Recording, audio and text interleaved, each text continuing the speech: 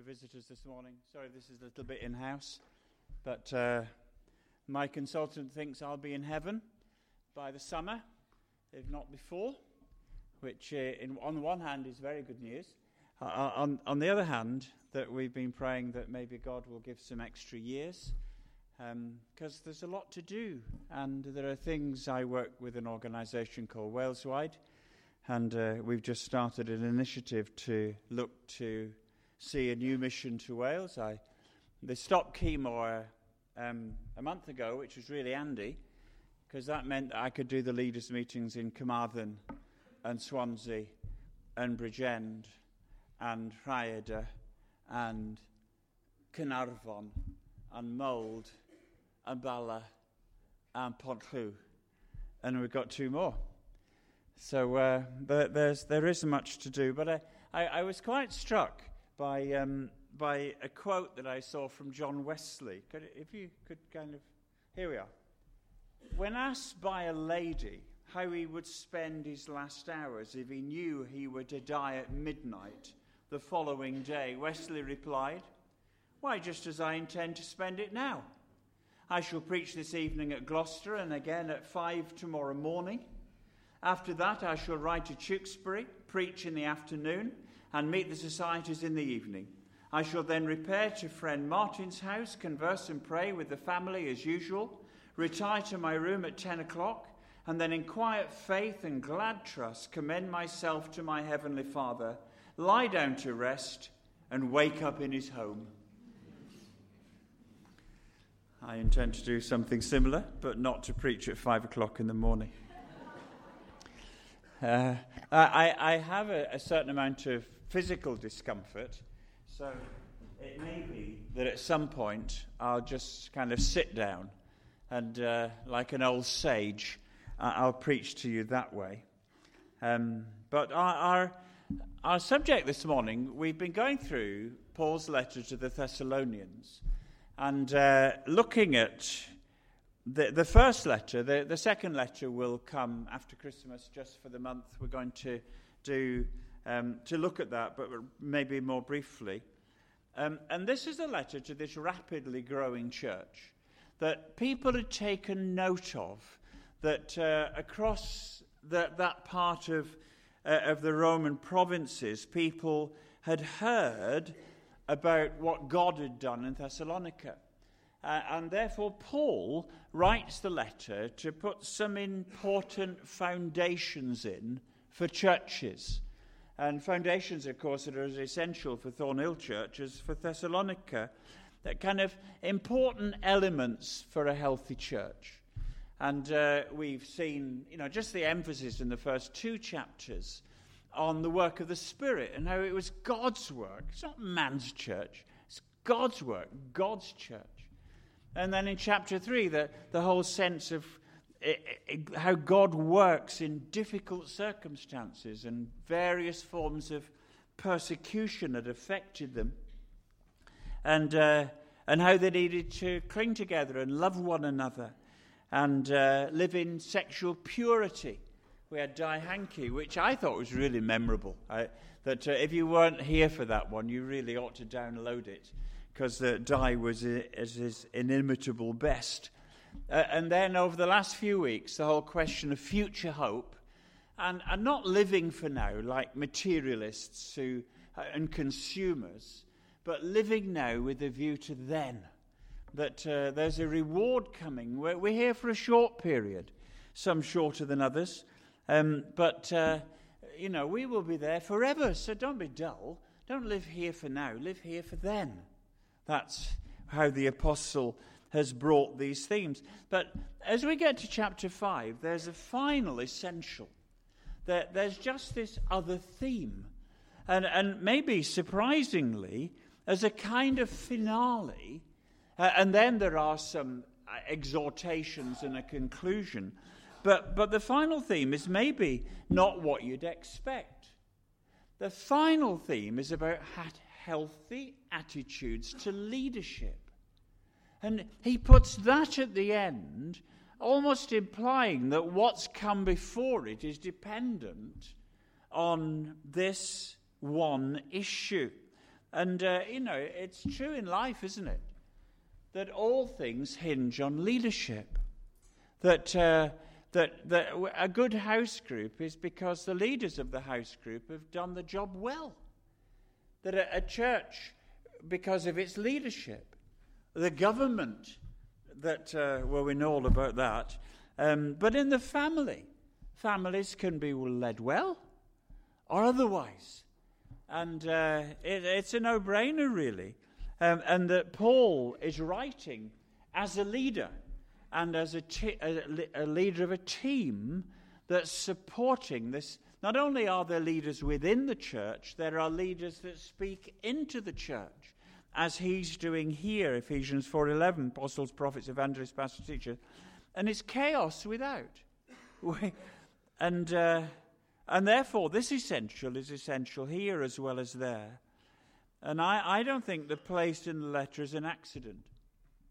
That we need to take these attitudes to leadership seriously.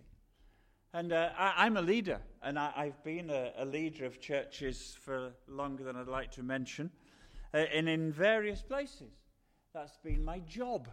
And I now work with leaders, hundreds of them, and see the effect of good leadership, bad leadership, good attitudes to leadership, and bad attitudes to leadership.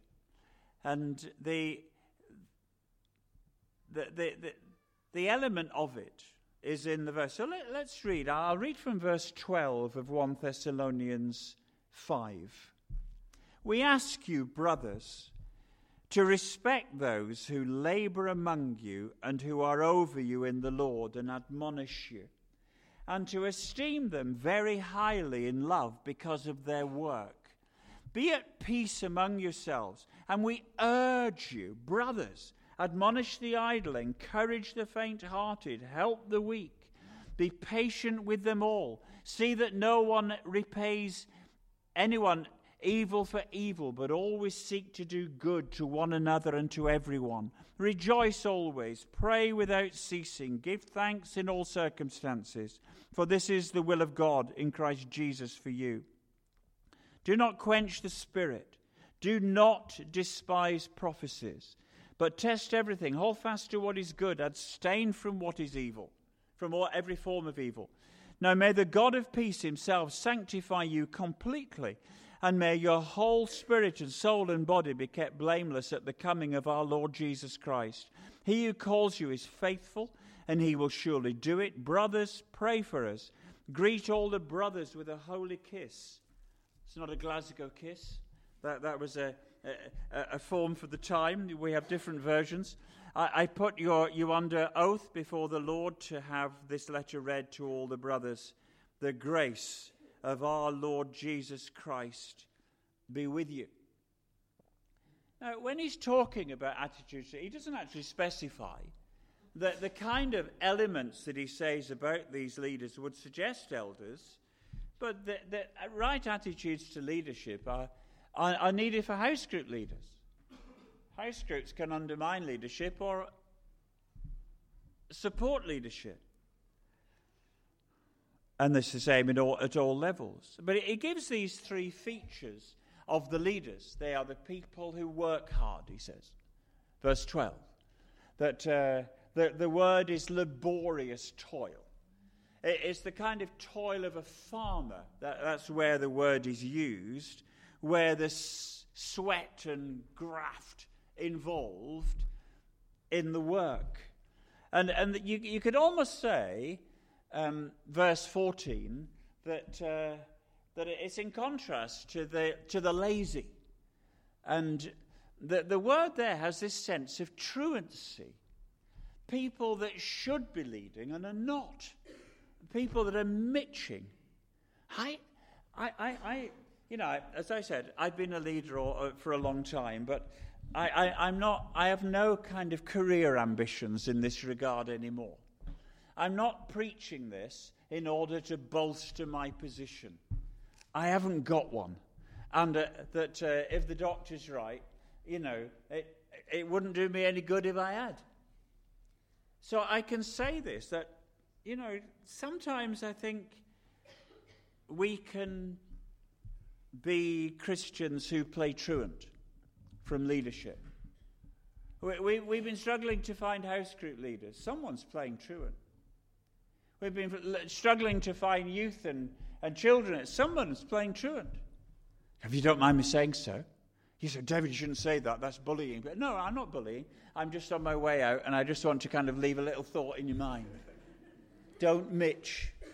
That if God has put a call on your life and gifts in your heart and life, for goodness sake, use them. The second thing he says about them, not only are they working hard, but they are over you. And, that sense of, hierarchy, David, isn't it? Because it's not very popular today, is it? But then Jesus did say that the least of you shall be the greatest, and the greatest the least. So Jesus turned leadership on its hat anyway, and there's this sense of a flat leadership. It's not Roman government leadership from the emperor down and not everybody commands everybody else what to do. It's a leading leadership. We need people who go ahead at front and people that initiate, and entrepreneurial people. Otherwise, we just go round in circles. It's not a great idea as a church to be going nowhere. That leadership is a gift that actually says, come on, guys, let's go this way. This is what the Lord is saying, and thank God for them, people that go first. And then it's leadership in the Lord. It's not a hierarchical leadership. Well, I'm an elder, so I can tell you what to have for breakfast. I'm in a position of power. No, not quite. It's a spiritual leadership. That it's because Jesus has given me this role and this place that I can function in it. It is his authority, not mine. I'm not some kind of demagogue. And we can tend to get all those kind of things wrong. And then lastly, that who admonish you. Oh, I don't like that. Fancy having leaders who rebuked you. Who kind of, Graham, I'm going to tick you off. Well, it's not kind of fashionable, is it, these days? Do you know what I mean? We don't like anybody telling us what to do. And yet here Paul says that it's a function of leadership. That, and in verse 14, that let me read it to you. And we urge you, brothers, admonish the idle, encourage the faint-hearted, that words have got to be spoken into people's lives, or else they'll just carry on going off on a tangent. And we should expect and be grateful if your house group leader comes to you and say, Pete, the way you snore in the prayer seasons, people find it, why shouldn't they? And am I so proud and complete that nobody can tap me on the shoulder and say, look, David, shut up, you talk too much. Don't try it. The problem is, you see, that in our culture, because of, MPs with their expense accounts, and, we equate leadership with dictatorship. And Paul he's not talking about that we should fawn and flatter people because they've got a title. He's not doing that at all. That nobody, when I was leading churches, called me the supreme leader, a kind of Kim Jong-un of the local church. Where I walk into the room and everybody bows. I think the problem is at the other end of the spectrum. When did you last know of a church leader that was dictatorial? And how many have you known? And where were they? I'm afraid, and I know hundreds of leaders, I can't think of any. My problem is that I know a lot of so-called leaders who don't lead. Who just kind of are administrators that keep turning the wheels over. I haven't met all of the... But you see, the problem is, it's an easy charge to make. Oh, you're just authoritarian. You're just a dictator. And on one occasion, in one situation, people said it of me. There were absolutely no grounds for saying it. I know you'd think I would say that, wouldn't you? But before God, honestly, I do not believe there was. But it's a very, very difficult charge to answer. How dare you? I'm not a dictator. Take it back. You can't, can you? But it's easy. It's an easy charge to make about leaders. Oh, they're always wanting power. No, because if we do that, we're undermining. No leader can answer satisfactorily to that charge. We need to affirm leaders. There's such a sense of individualism today. And it's easy to disregard and subvert. And everybody knows better than the pastor. Now, in a lot of areas, that's quite true. But they haven't got the responsibility of the poor bloke who was given the job. And maybe it was God who put him there anyway. And maybe we should be a little bit careful about touching the Lord's anointed, because maybe God doesn't want him to be undermined.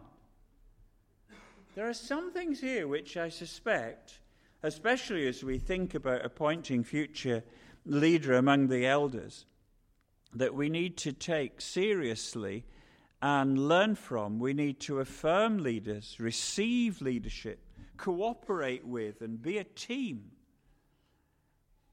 Because the words that are used here, in verse 12, we ask you, brothers, to respect. Well, the word means to know. It means to recognize. It means to acknowledge, to count. If you go on to 2 Thessalonians 3, he talks about knowing those that are misbehaving. Pointing them out is quite easy. But here he's talking about knowing those and acknowledging those who are leaders. In verse 13, he talks about esteeming them, appreciating them, thinking highly, being loyal, honouring, trusting. And if you look at verse 13, it's on the screen. And to esteem them very highly. Now, it's a lot stronger than that. One man translated it, beyond exceedingly abounding. He said it's a triple Pauline intensive. Have you met a triple Pauline intensive before? That there are occasions when Paul just stacks words on top of each other. And here he's stacking words beyond, exceedingly, abundantly, honour. Wow, you want me to... Can't be true.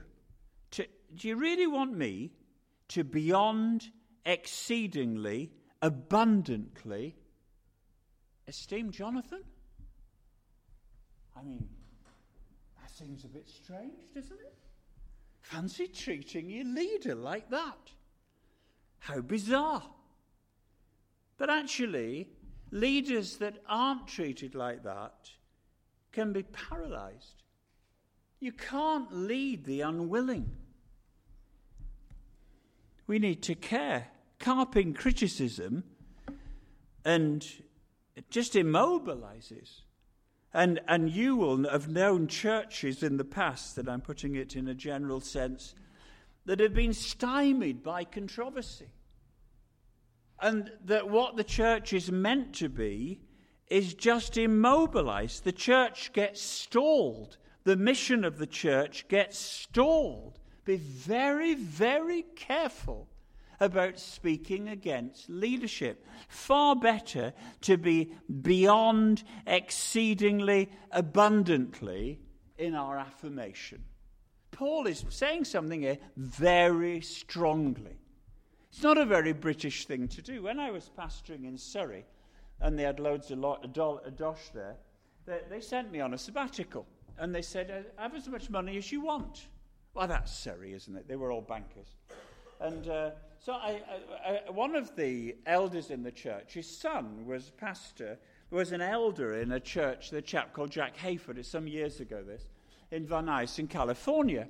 So he kind of opened the door, spoke to Pastor Jack, and I was let in and allowed, and I landed in LA and went straight in to Pastor Jack's leadership team meeting. And, you walk in and there's 120 people there. But I suppose if you've got 15,000 in your church, you need some leaders. And I kind of sat there in Church on the Way, in the lounge. That's what they call the meeting, or the lounge. With thousands and thousands. Anyway, and Pastor Jack was on a bar stool and just started talking about his leaders. These gushy Americans. This kind of sugary, sweet, slimy kind of going on about how good they were. And I sat thinking, religion in America, thousands of miles wide and half an inch thick, And then I realized, hang on, David, hang on. How many people are there in his church? And how many are there in this room that are his key leaders? And what's he doing? He's affirming.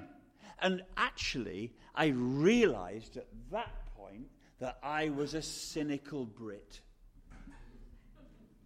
I did. I realized that God was on Pastor Jack's agenda, not on mine. I realized that actually always being cynical, always having a crack, always just kind of, that actually it's harmful to the church. He was affirming and esteeming and appreciating, and so must we, that everyone benefits as a result.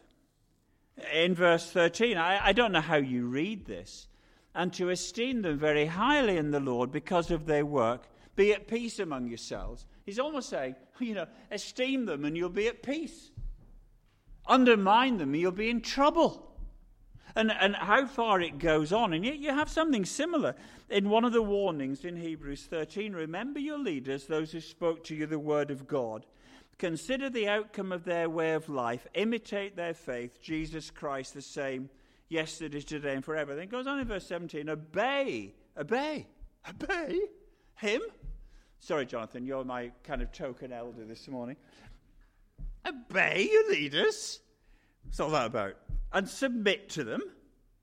For they are keeping watch over your souls, and as those who will have to give an account. Let them do this with joy and not with groaning, for that would be of no advantage to you. It's of no advantage to the church for the church to whinge at leadership. It's harmful. It doesn't help the church or the gospel. And you go down to verse 27, and I put you under oath before the Lord to have this letter read to the brethren. I mean, he doesn't want the point to be missed, does he? There's too much at stake. The gospel will flourish if we work together, if we affirm and esteem and appreciate one another. So that's the attitudes to leadership. But what about the rest of the chapter? I call this attitudes from leadership. And interestingly, John Stott, in the Bible Speaks Today commentary, says that these attitudes, what Paul is putting together here, produces a gospel church. A gospel church is a church that treats one another and headship like Jesus does, in mercy and grace and forgiveness.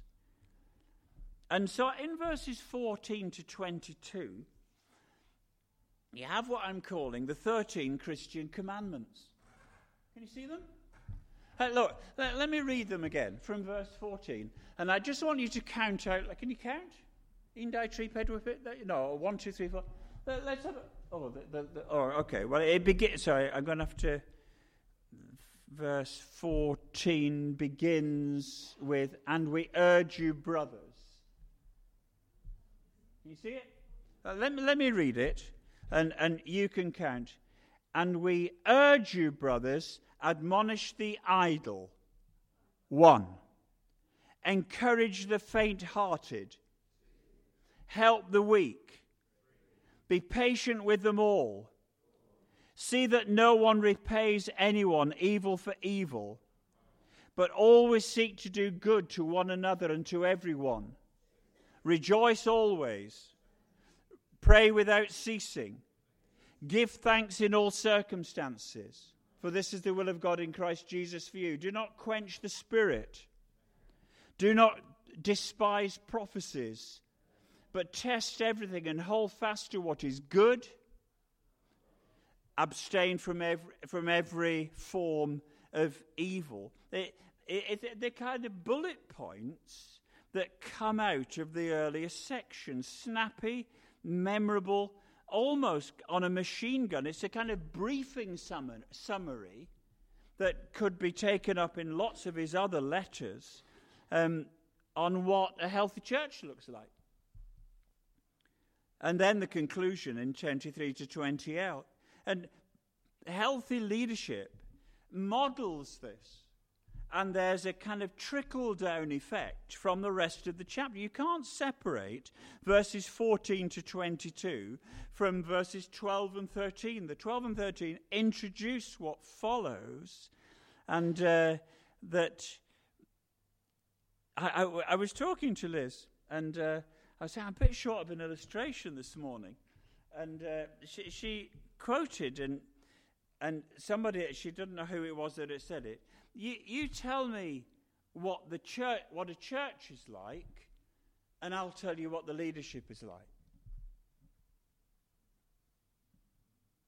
And then she said, you tell me what the children are like, and I'll tell you what the parents are like.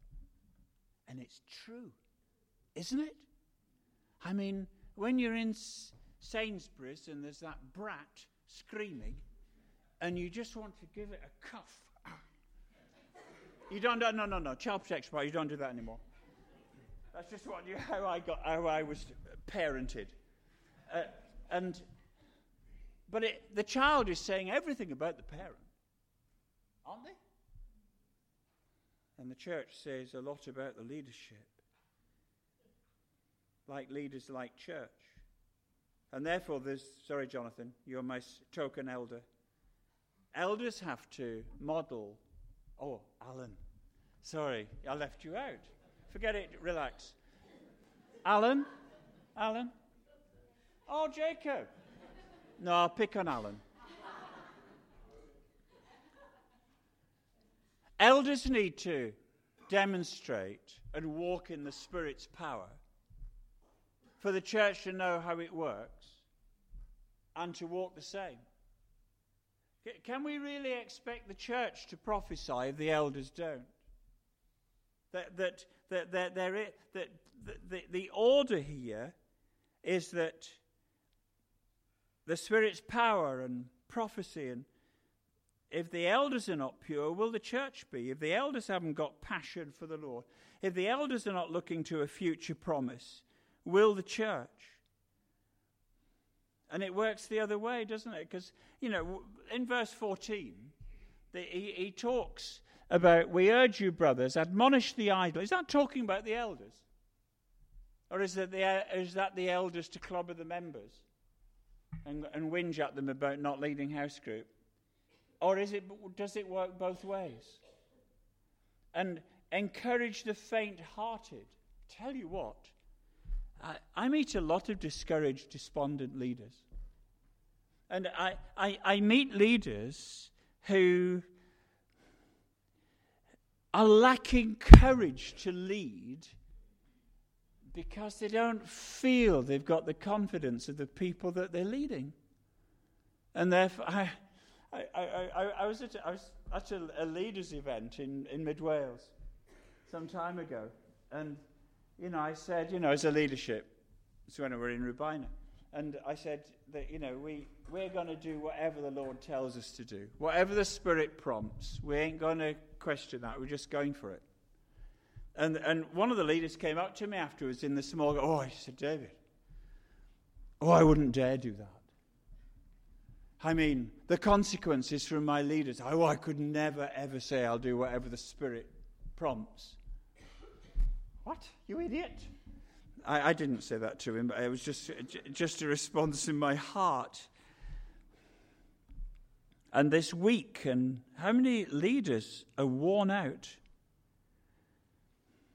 It's so much better when the church and the leaders affirm and work together this sense of holding and caring. And because actually, when we then come to the conclusion at the end of the chapter, and 23 is just an amazing verse. And may the God of peace himself, he's talked about how peace comes. It comes through leadership being allowed to function in a godly way as leaders. Now may the God of peace himself sanctify you completely, and may your whole spirit and soul and body be kept blameless at the coming of our Lord Jesus Christ. He has called you as faithful, and he will do it. It's almost as if the leaders are affirmed and the leaders live godly, and that produces a godliness and in this case a sanctification in the church, and you just have beautiful people.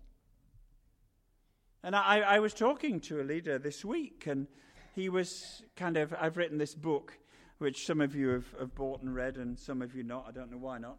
And he was just saying that, David, we just need Christians to be busy out there with the gospel. And I said, well, that's true, but we also need to people need to see churches that make the gospel credible. They need to look in here and say, well, it's amazing what those people do. It's amazing how God answers those people's prayers.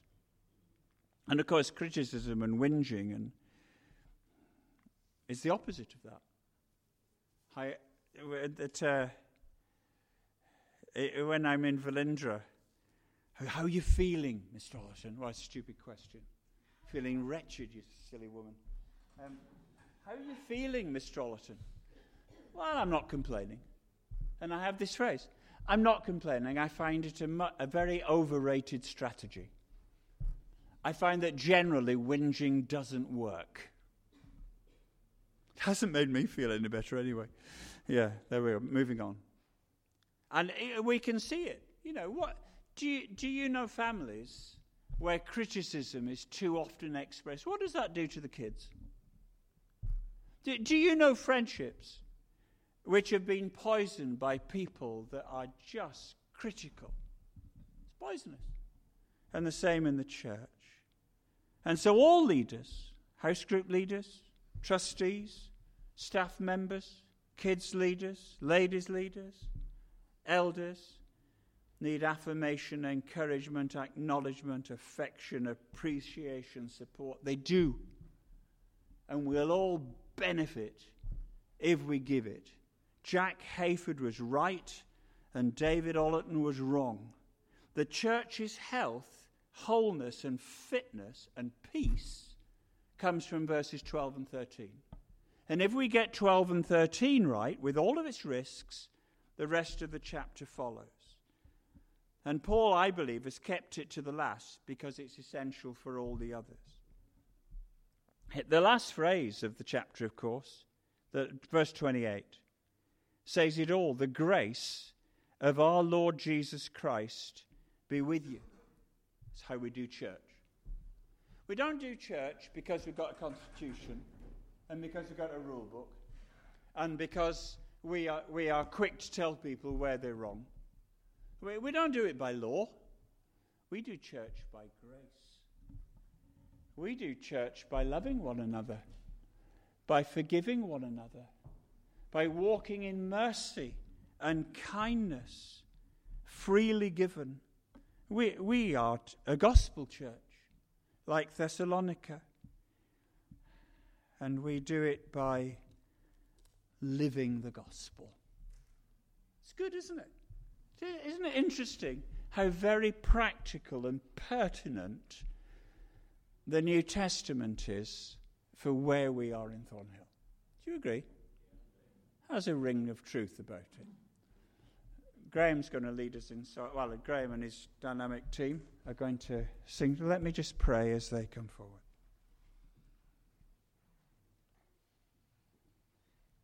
Lord, as individuals, we have made mistakes here. There have been times in Thornhill's past when we have made corporate mistakes here.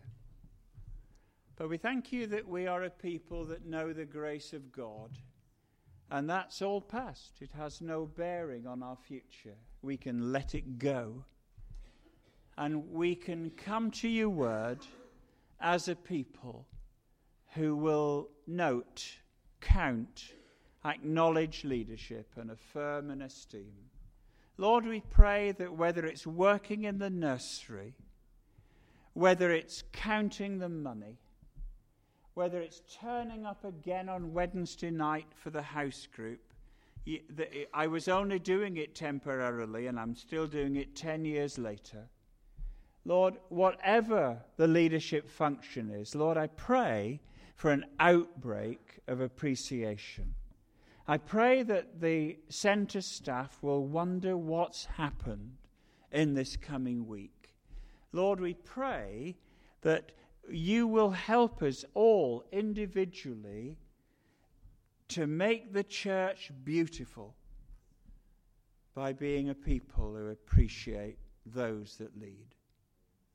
In Jesus' name, amen.